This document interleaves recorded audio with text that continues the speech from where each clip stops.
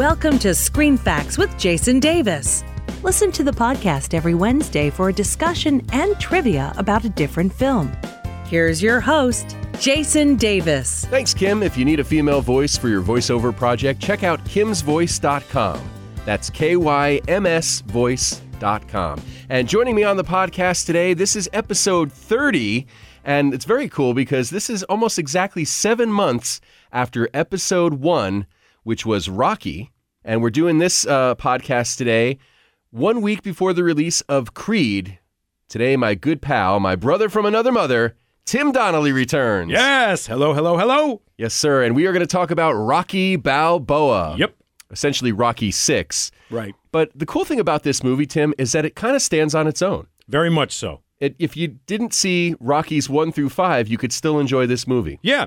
There's some flashbacks. I love the way that the movie harkens back to the original Rocky. Great stuff. Yeah, it's very gritty. There was more of a budget for this, obviously, than the original Rocky. Definitely more of a budget than the original Rocky, but it also has a low-budget feel to it, as Stallone goes into detail about on the director's commentary on the DVD. Yeah, so Rocky Balboa, of course, stars Sylvester Stallone as the title character. Mm-hmm. Burt Young returns as Paulie. And then there's a lot of new faces. Antonio Tarver, Geraldine Hughes, and Milo Ventimiglia plays Rocky, his son. Yeah, Rocky Jr. Yeah. And actually, he talked about why he didn't cast his real-life son again as his son in this. He didn't want people to read in too much to the kind of conflict between the characters. Right. He didn't want people to think that was actually going on in real life, too. Right. He didn't want people to psychoanalyze the movie, really. Milo Ventimiglia got the gig not only because he's a good actor, but sort of because of the way he looks, too. He sort of has the same mouth thing going on that Sylvester Stallone does. The production dates for the movie, October 2005 to February 2006. They filmed from December 2005 to January 2006. Released originally December 20th, 2006. And, of course, the movie written and directed by Sylvester Stallone. Sylvester Stallone, the man. People do not give Sly enough credit. A lot of people think he is Rocky or he is Rambo. And he is, but he's so much more than that in Hollywood. Writer, director, producer, auteur. I agree with you. He doesn't get enough credit. Yeah, a lot of people think he's just like a meathead or something, but he's a brilliant guy. Yeah, he is. Very intelligent. I'm not going to say he's one of my favorite actors in the sense of the way he acts, but just his story, the way he's overcome a lot of things. Right. And he's bet on himself and won. Yeah. You got to love that about a guy. Come on. Like Rocky himself in many Indeed. ways. The underdog who comes out on top. Yep. So the film was shot in 38 days. Wow. And the very first thing to be shot was the fight between Mason the Line Dixon and Rocky. They did that because Sylvester Stallone trained for 6 months going into this, and they wanted to get him in tip-top shape for the fight. Right. Because once he started concentrating on directing, he would have to stop training at that point. Sure, So, that makes sense. originally, he wanted to have Roy Jones Jr. for the role of Mason Dixon. Okay. And That Stallone, I did not know that. yeah, Stallone claims that he left 31 phone messages for Jones, but he never got a response. Well. But he got a real fighter, Antonio Tarver, to step in and play the role Mason Dixon. Yeah, he was the light heavyweight champ at the time. Okay. And he actually had to gain 25 pounds to play Dixon. Wow. I could do that easily. Yeah, really. So could I. Just, it's called coffee and donuts. There you go. That's the Mason Line Dixon diet. Who knew? Right? I could have told him. So the interesting thing, too, is that Antonio Tarver kind of held up production a little bit. He refused to start filming until he was guaranteed more money. So Stallone ended up paying part of his own salary to Tarver to get things going. And I think that says more about Sylvester Stallone than it does about Antonio Tarver and how much Stallone wanted this movie to work and to get made. And after the, quite frankly, piece of shit that Rocky V was, that Stallone would want to end the Rocky series on his terms, his way. He wanted to make this movie earlier than he actually got to do it. He was, like you said, he was unhappy with Rocky V. Right. He wanted to make it back in 1999, but he couldn't get it greenlit until a few years later. So. I believe it, because I think Rocky V was, 1990? 1990, yeah. So this final chapter takes place 15, 16 years later. Yeah. Which in retrospect, even if Stallone wanted to make this, like you said, in 1999, I think the extended time lapse between Rocky V and Rocky Balboa definitely works. Oh, absolutely. For the story and for the characters. Absolutely. Estimated budget of $24 million, which is considerably more than the first Rocky, which this is very similar to. But still nowhere near the budget of a major Hollywood blockbuster film. Oh, absolutely. $24 million budget, that's pretty much an independent film right there. Absolutely. It grossed $70.2 million in the U.S. and a total of $155.7 million worldwide. So actually pretty good numbers. Respectable. Yeah. Respectable. And like the original Rocky, this was inspired by kind of a real-life thing, too. Yes, it was. Partially inspired by George Foreman's story. He had retired from boxing in 1977, but in 1987, when he was 38, he decided to make a comeback, and the comeback culminated in 94 when, at 45 years old, Foreman beat 26-year-old world heavyweight champion Michael Moorer. Yeah. And he did it in a kind of a shocking way, too. I mean, he was getting his ass handed to him for most of the fight. And so he stuck his head in a George Foreman grill. No, he did not. Because that would be shocking. That would be shocking. Okay. That would be very shocking. But actually, he came out in the 10th round, and he landed a right on Moorer's chin, knocked him out, and there you go. If I had a nickel for every time that happened to me, I'd have no money. No nickel. No nickels no at nickel. all. And, of course, the original Rocky was inspired by a fight between Muhammad Ali and Chuck Wepner. The Bayonne Bleeder. Bayonne Bleeder. Wepner. Yeah. It's really amazing how much this kind of parallels to the original Rocky in a lot of ways. Yes, one of the many reasons why I really, really love this movie. Did you see it in theaters? I did. Nice. I did. And I have to say, I've been thinking about this a lot. I may enjoy Rocky Balboa even more than Rocky. I do. I'm not ashamed to say it. I do. I love the original Rocky. Like I said in the first podcast, it was the first movie I remember seeing in the theaters when I was a kid that wasn't a Disney film. So obviously, it had a huge impact on me. Mm-hmm. There's one scene in this movie in particular, which we'll talk about a little later in the podcast. Yeah, we'll get into the scenes later in the podcast. But there's one scene in this movie that, to me, is one of the greatest scenes ever in a movie. Are you talking about the speech? I'm talking about the speech that he gives to his son about life. We're going to get to that in a little bit. I don't want to get too far ahead of us. I'm so excited, man. I love this movie. So one of the things about this movie, too, a lot of the critics said that the fighting scenes were the most realistic in any boxing film. And they probably were, and there's a good reason for that. Like I said, one of the many, many things that I love about this movie is the authenticity of the fight at the end. It was really shot in Las Vegas with a real crowd that was there to watch a real fight, not expecting to see Rocky Balboa come out and step into the ring. The HBO commentators are real. Michael Buffer is real. So is Joe Cortez, Mark Ratner, Lou DiBella. Mike Tyson is there. And, of course, Antonio Tarver is a real fighter. And a lot of the fight was not really choreographed. Right. Stallone just wanted he and Tarver to go for it. And a lot of times you're watching the movie, they really are hitting each other a lot Which of the is time. amazing. Yeah. That Stallone's going toe-to-toe with a real fucking champion. Toe-to-toe with a real fighter, man. Stallone said in the director's commentary, getting hit, it doesn't hurt as much as you would think it would. It stuns and shocks you a little bit. And if you watch, there's one scene in the fight, Tarver lands a shot to Stallone's temple. And Stallone said, oh, no big deal. I can shake it off. If you look closely, Stallone is having trouble grabbing onto the ropes to help himself up because he really got his bell rung. Yeah. And actually, I read that he got knocked unconscious at one point, too.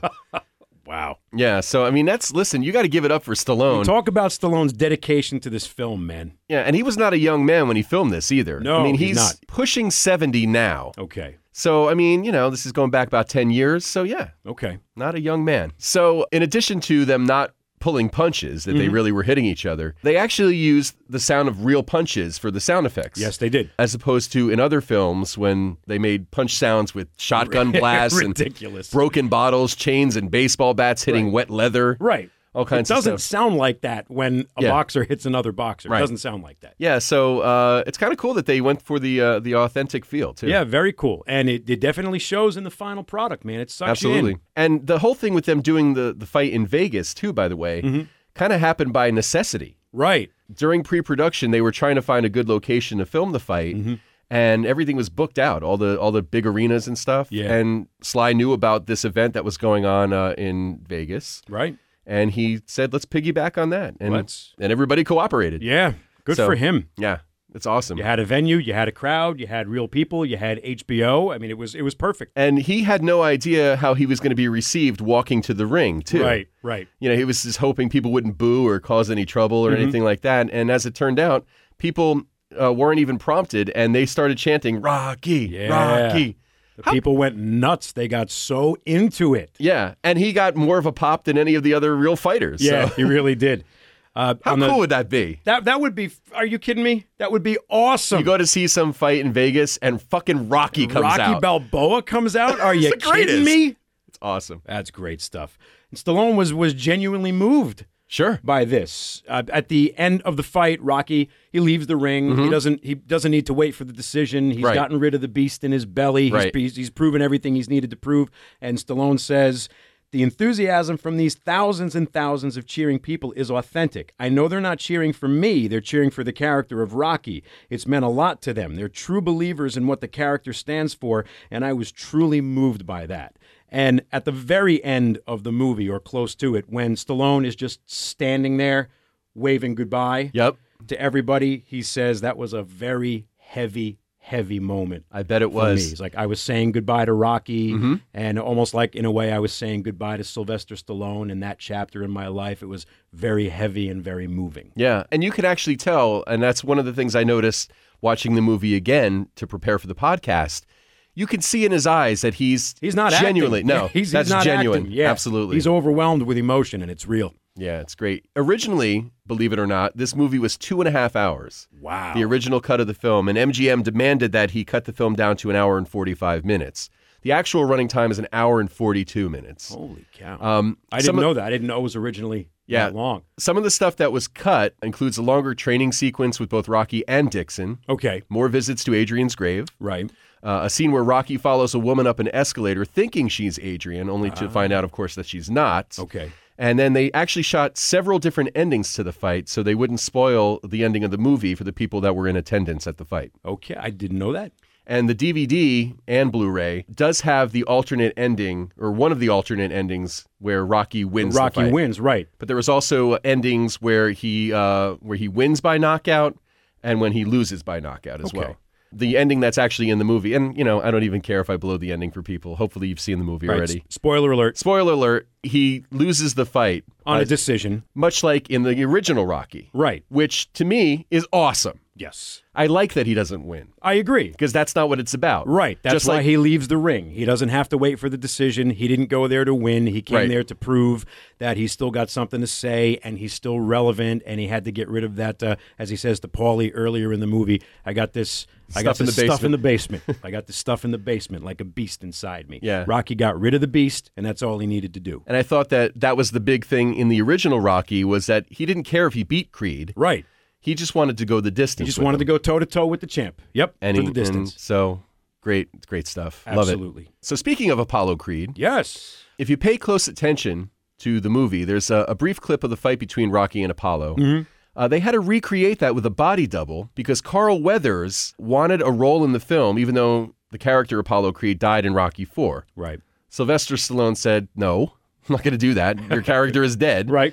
And so Weathers refused to grant permission to use the archive footage of him, which I think is kind of lame. Kind of douchey. Yeah. So, I mean, you know, it worked out anyway. You can't really even tell the difference. Yeah, it worked out for the best. Yeah. However, one of Rocky's former opponents does come back in the movie. Spider. Yes. Pedro Lovell returns as Spider Rico, the boxer that Rocky beats in the opening scene of the original That's Rocky. Right. It's the first fighting scene, definitely, you see in the original Rocky, is Rocky's fighting Spider Rico. Yep. Who now just hangs around Rocky's, or really Adrian's restaurant in Philadelphia, and has become Rocky's spiritual advisor. Yeah, he's like his pet almost. He'll go down and do dishes because he feels bad. Right, because he feels bad. He's like, I have to earn my keep. Man. A nice one of many nods to the original story and the original Rocky mythology, if you will, filled with references to the original Rocky, which I love. The first Rocky and this Rocky are great bookends, I think. Perfect. And I know you and I say that we probably like this Rocky movie, Rocky Balboa, more than the original Rocky, but you have to give it up and give props. There is no this movie, Rocky Balboa, if there isn't the first Rocky and everything in between. And by the way, I'm a huge fan of all the Rocky movies. Me too. And maybe not 5. I don't hate 5 as much as most people. I will say this. I never understood the hatred for Rocky 5 for a long time. And then I watched it again recently and I went, oh, okay. Does not age well. Yeah. It does not age well. Yeah, there's a lot of stuff about it that I think the original Rocky's 40 years old, but it doesn't feel dated when you watch it. Agreed. But I think what bothers me and probably a lot of people about Rocky 5, first of all, it's less about him and more about Tommy the Machine Gun. Right. I think a lot of the music and stuff is just very a sign of the time. Yeah, it just seems to me to be very clunky, very awkward. I don't think the acting is great. Yeah. And, what's up with Rocky's son aging 10 years? Oh yeah, there's a lot of plot holes that you gotta look. Yeah, it's just weird. Weird, man. He's a little kid at the end of part 4, and then he's he comes home from Russia and his kid's a teenager. Right. Well, that's one of those things that they never really explain. But so be it. Whatever. Yeah. But yeah, I mean, I love the first 4 movies, even though again, some of it's a little dated, especially the whole USA versus Russia stuff. Oh yeah.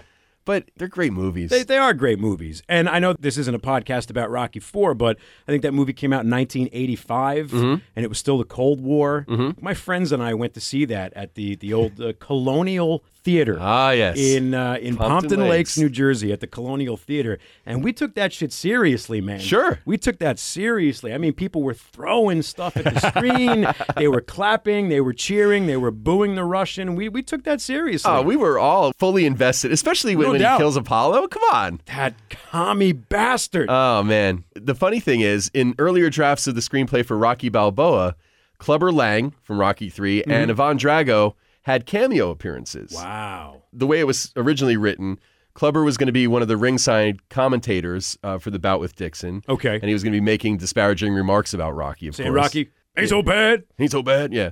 And then the scene with Drago had Rocky visiting him in a hospital where he's dying of AIDS from steroid abuse. Wow. Supposedly, Rocky would have told a nurse, if he dies, he dies. Which is the same line that Drago says about Apollo Creed. Apollo and Rocky IV, yeah. Both of the scenes were eventually removed from the script. And you know obviously. what? Thank goodness for that. Yeah, that would have sucked. That would have been very hokey. I'm saying no. Sorry, Sly. I'm saying no. Yeah, and actually, Adrian was also in the first few drafts of the script, too. Right. And the script was originally titled Rocky VI Puncher's Chance. Puncher's Chance, yeah. Which I like. The early idea of the story revolved around Rocky running a local gym for the youths of the area. Okay. Stallone kind of felt that it didn't have the emotional depth that it needed. Right. And so that's why he decided to kill off the Adrian character. And boy, oh boy, does that part of the storyline give it emotional depth, man. Oh, God, it crushes you, man. I'm not ashamed to admit, yeah, I cried when I saw it the first time. Yeah. And it still makes me a little misty when I watch it. Absolutely, especially when he's always thinking about her and he's doing the little tour with Paulie. Yeah. And he's going to all the spots that were special to him and Adrian. Right. And you see in his mind, he's flashing back, and Paulie's trying to talk to him, but Rocky is just lost in this daydream of Adrian and how much she meant to him and the life they had together, and he just can't stop living in the past. It was actually a collaborative thing. He actually spoke with Talia Shire, and said, I really feel like I have to kill off the Adrian character, and she understood. She was cool with it. She even put out a statement saying, hey, no controversy here. Right. It's not because I can't agree on terms of a contract, blah, blah, blah. Good for her. Adrian actually has a real grave in Philly, by the way. Does she really? Yeah, I guess the cemetery where he visits, there's a real headstone there still for her. Wow. It's kind of cool, actually. That is cool. You got to love Paulie. One of the only characters who's in every Rocky movie. That's true. Living. Yeah. Living, as himself. You got Rocky, you got Paulie, and Duke. And Duke. Yep. Duke the trainer. Yeah. The only 3 characters that have new footage in each of the movies. Right. And not just flashbacks. Right. The paintings that Paulie does in the movie actually were painted by Burt Young. Were they really? Yeah. Oh, it's great. It's amazing how we've been following these characters for 40 years. Now, I don't know what the timeline is in the movie. Right. If it's actually 40 years as well. I guess it has to be, right? You could assume, I guess. Paulie hasn't really changed very much, has he? No, he really hasn't. He's still cranky. He still probably drinks too much. He's still a little racist and prejudiced. And you know what? Take him or leave him. That's Paulie. Yep, great character. And you got to love Burt Young, too. I do. So the whole premise of the movie of how Rocky gets back in the ring after all these years, let's talk about how that all comes to be. Yeah, it's based on something that really happened In the movie, there's a computer simulation fight between Rocky Balboa and Mason the Line Dixon, which sparks Rocky's interest in perhaps getting back in the ring. Well, the computer simulation fight between Rocky and Mason is based on a similar fight that happened between Muhammad Ali and Rocky Marciano in 1969. At that time, Ali and Marciano were the only undefeated heavyweight champions in history. And of course, the boxing fans, they were always debating who would win if Ali and Marciano had ever fought each other in their primes. So they got Muhammad Ali and Rocky Marciano to go to a gym or a boxing ring, I think, somewhere in Miami. They filmed the two of them acting out every possible boxing scenario over a total of 70 to 75 rounds of sparring. Wow. Information about the fighters was then entered into a computer, which were fairly primitive at the time compared to the computers we have today. And the computer ended up determining that Rocky Marciano would knock out Muhammad Ali in the 13th round of the fight. So the footage that was filmed was spliced together to show that outcome. And the final result was called The Super Fight, and it was shown in theaters in early 1970. It was shown once or twice on television, and that was it. And eventually it was released on DVD in 2005. That's very cool. Yeah, very cool. Mason Dixon is not a likable champion. I agree. He's not a likable champion, but I also don't think he's a bad guy. No, I agree with that. In the way that Clubber Lang and Ivan Drago were clearly bad guys. Right. And you really wanted Rocky to just beat the ever-loving shit out of both of them. Right. I don't think really that there are any bad guys, so to speak, in this movie. That's true, actually. I think the main characters are their own bad guys, and they each need to defeat their own demons and insecurities. That's very interesting because there's a scene in the trailer for Creed where you see Rocky telling Apollo Creed's son, the title character, the toughest opponent you're ever going to face is that guy in the mirror. Yes. So, I can't wait to see That's Creed. Great stuff, man. I'm very excited to see it. And I think that theme runs throughout this movie, Rocky Balboa. The three main characters all need something that they can't quite seem to get. Mm-hmm. Mason Dixon needs self-respect. Mm-hmm. Rocky needs to escape from the shadow of his past and these ghosts that haunt him. Mm-hmm. And Rocky's son needs to escape from the shadow of his father. Okay, that is a perfect opportunity for us to talk about the scene. Yes. The speech. Yes. I got to tell you, the first time I saw this movie in the theaters and he gives that speech to his kid in the street, I was moved, man. Chills, man. Oh, Chills. Big time. Big Chills. time. It's so good. That is so well written. Sometimes I will put quotes from this speech that he gives his son on the board in my classroom as kind of an inspirational thing from my students. Do they know what it's from? I tell them. Okay. I tell them what it's from. And some of them know it because they've seen the movie. All right, so we'll set it up like this. Okay. So Rocky's kid has a job that he hates, working for a boss that's a real dick and has no respect for him, right? Right. And all of his friends are always, giving him shit, baby Rocky and all that kind of stuff. Your dad, Right. dad so this, your dad so that. Yeah. Listen, the character of Rocky Balboa is beloved. I mean, Yes. Philadelphia loves the guy. No doubt about it. Because of his story. Right. And even long after he's retired Of and he's course. down on his luck and Right. people still dig the guy. Very much so. And his son kind of has a problem with that. Yeah. Because he feels like he's living in his dad's shadow. Mm-hmm. And he kind of is, but partially by his own design. Right. If he wanted to step out and be his own man, he could. And Rocky makes that abundantly clear to his son Yes. in this speech. He talks about how when the kid was born, he held him in his hand. Yeah, I said, this kid's going to be the greatest kid ever. And you were, and you grew up good, and you grew up strong. He says, watching you grow up was a privilege. It was a privilege, yeah. It's a beautiful scene. So after Rocky Jr. is complaining to his dad, this is going to make it harder for me if you go through with this fight. Right, I'm asking you not to take this fight. People they're already laughing at you. You're a joke, and now you're making me part of the joke too. Rocky says to his son, you think I'm trying to hurt you? I would never hurt you. Right. And then he basically tells him, look, kid, you make your own destiny. You make your own choices of how you're going to live your life. You're better than that. Don't blame me or anybody else if you don't have the life you want. If you want to step out of my shadow, then you can man up and step out from my shadow and be your own man. And don't blame other people for all the bad things you think that you have in your life. If you know what you're worth, then go out and get what you're worth. And don't be pointing fingers at anybody else, because that's what cowards do. It happens to all of us. It happens to all of us. Obviously, how you perceive your life is part of it, too. Sure. You could have the world in the palm of your hand and not even realize it. Right. One of the things that I'm a real big fan of, and I think is a really important thing, is that you should be grateful for all of the good things in your life. Yes. And you should be focusing on all the things that you're grateful for in life. Right. There's always going to be things that are going on in your life that aren't exactly how you want them. That's life. That's part of life. Like Rocky says, nothing's going to hit you as hard as life will. Exactly. But it's not how hard you get hit. It's how hard you can get hit and keep moving forward. Indeed. That's how winning is done. That's how winning is done. And it's true. And I think that if you focus more of your attention and intention right on what you're grateful for in your life, I guarantee you're not only going to be happier, but you're going to have more reasons to be grateful. Yes. And I think a lot of people do this, and I've been guilty of it too. I'm not going to sit here on my high horse. No, me too. You start to get into this little downward spiral of focusing on all the things in your life that you're not happy about. Right. And how shitty things are. Being grateful, gratitude breeds more gratitude. If nothing else, if we can remind people of that, then I think we're doing a good job. No doubt. We're doing a good thing. After he's done giving this speech to his son, as he's walking away from him, he says, "Don't forget to visit your mother." Yeah.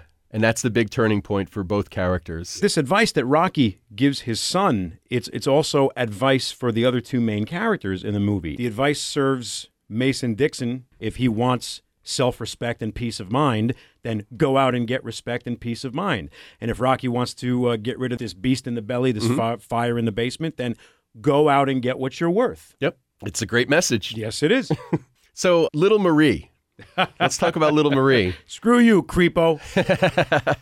You don't forget great insults great like insults, that. They last forever. So originally, Little Marie was played by Jodie Letizia in the original Rocky movie. Supposedly, Stallone had promised that she would be coming back for this movie. So she said that she cleared her entire schedule to prepare for the filming. Mm-hmm. Then she found out that Geraldine Hughes was cast. She sued him, right? She sued Stallone. She sued Stallone. She sued Rocky. Which I think is unbelievable. If you go to Jodie's page on IMDb.com, you'll find out that she really does not have a lot going on in her acting career. And I'm not trying to be a jerk. Yeah. But when she says that she cleared her schedule to film this movie, would you get a month or two off from your waitressing job to do this? The lawsuit was eventually settled. Yes. Yeah, I mean, I think Geraldine Hughes is terrific. Oh, she's great in the movie. One of my favorite scenes with her is when they're in Las Vegas and she visits Rocky at his room. And you're not quite sure, is something romantic going to happen? Is she going to push it? And she shows up and gives Rocky a framed picture of Adrian. Yeah, I think she understands that he's still madly in love with Adrian. Yeah. And there's no changing that. There's no replacing her. There's no changing how Rocky feels. But I definitely think that she does love Rocky for making her feel good about herself, right? For bringing lots of good things into her life and into Steps, her son. That, by the way, is a great little subplot in the movie, too. Yeah, how he really looks out for her. Yeah, he does. First with the guy in the bar. Yeah. Where I love that scene. That's a tremendous scene. It's an amazing great scene. He sends his apologies. Yeah. And then by giving her a job and helping her son. And yeah. I love the dog, too. What a the great dog. mutt. Punchy? Punchy. Yeah, it's awesome. Stallone says in the commentary that's Rocky's nature. He's a fighter, but he's also a nurturer. Well, he's an underdog, right. so he gets he's got it. love to give. Absolutely. He likes and needs to take care of people. Yeah. Because that's who he is. Yeah, and he probably learned a lot of that from Adrian, too. Sure. Because she always had his back. So. Yeah. The very last scene that was shot was Rocky's sprint up the steps of the Philadelphia Museum of Art. Mm-hmm. Iconic.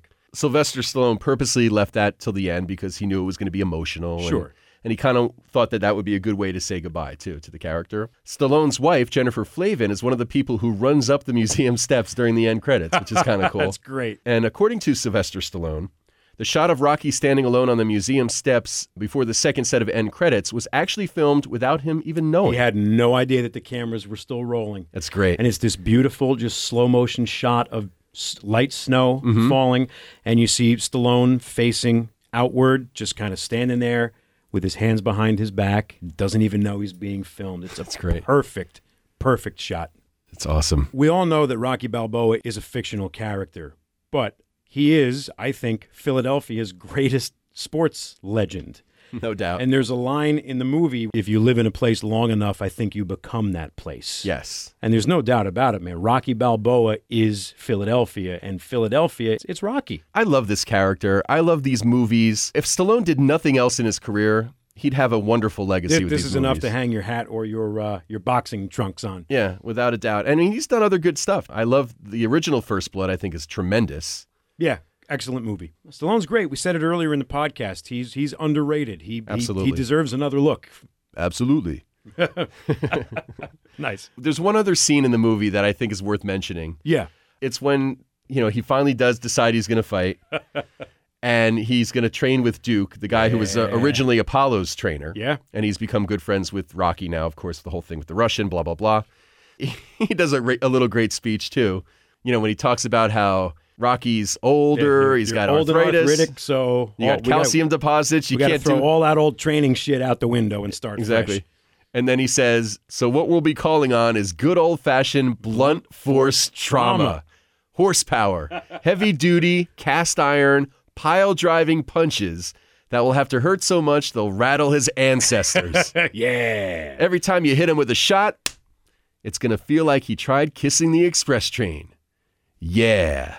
Let's start building some hurting bombs. And in the middle of him giving this speech, he stops to crack his neck. Yes. That's so great. That's another great scene. Awesome stuff. So anything else you want to add? When Rocky talks about this stuff in the basement that he's got, this beast in his belly that he has to get rid of, it reminded me of the song The End of the Line by, you remember the Traveling Wilburys? Of course. In the 1980s with Jeff Lynne, Tom Petty, Bob Dylan, Roy Orbison, and George Harrison. Yeah, super group. That super group. They had the song called The End of the Line, and there's a line in that song that says, even if you're old and gray, you still got something to say. Rocky wants what a lot of us want and crave, and that's just to feel like our existence means something. Whatever you are, be that, because you have something to say. Even if you're just doing it for yourself. Right. I don't think there's anything more to say after that. What do you think? Done. Well, if you have any questions or comments, please email screenfacts@yahoo.com. You can also tweet me at Jason Davis Voice, facebook.com/Jason Davis Voiceover. Also, please rate, comment, and subscribe on iTunes. And if you enjoyed this or other episodes of the podcast, please tell other people you know. Help us spread the word.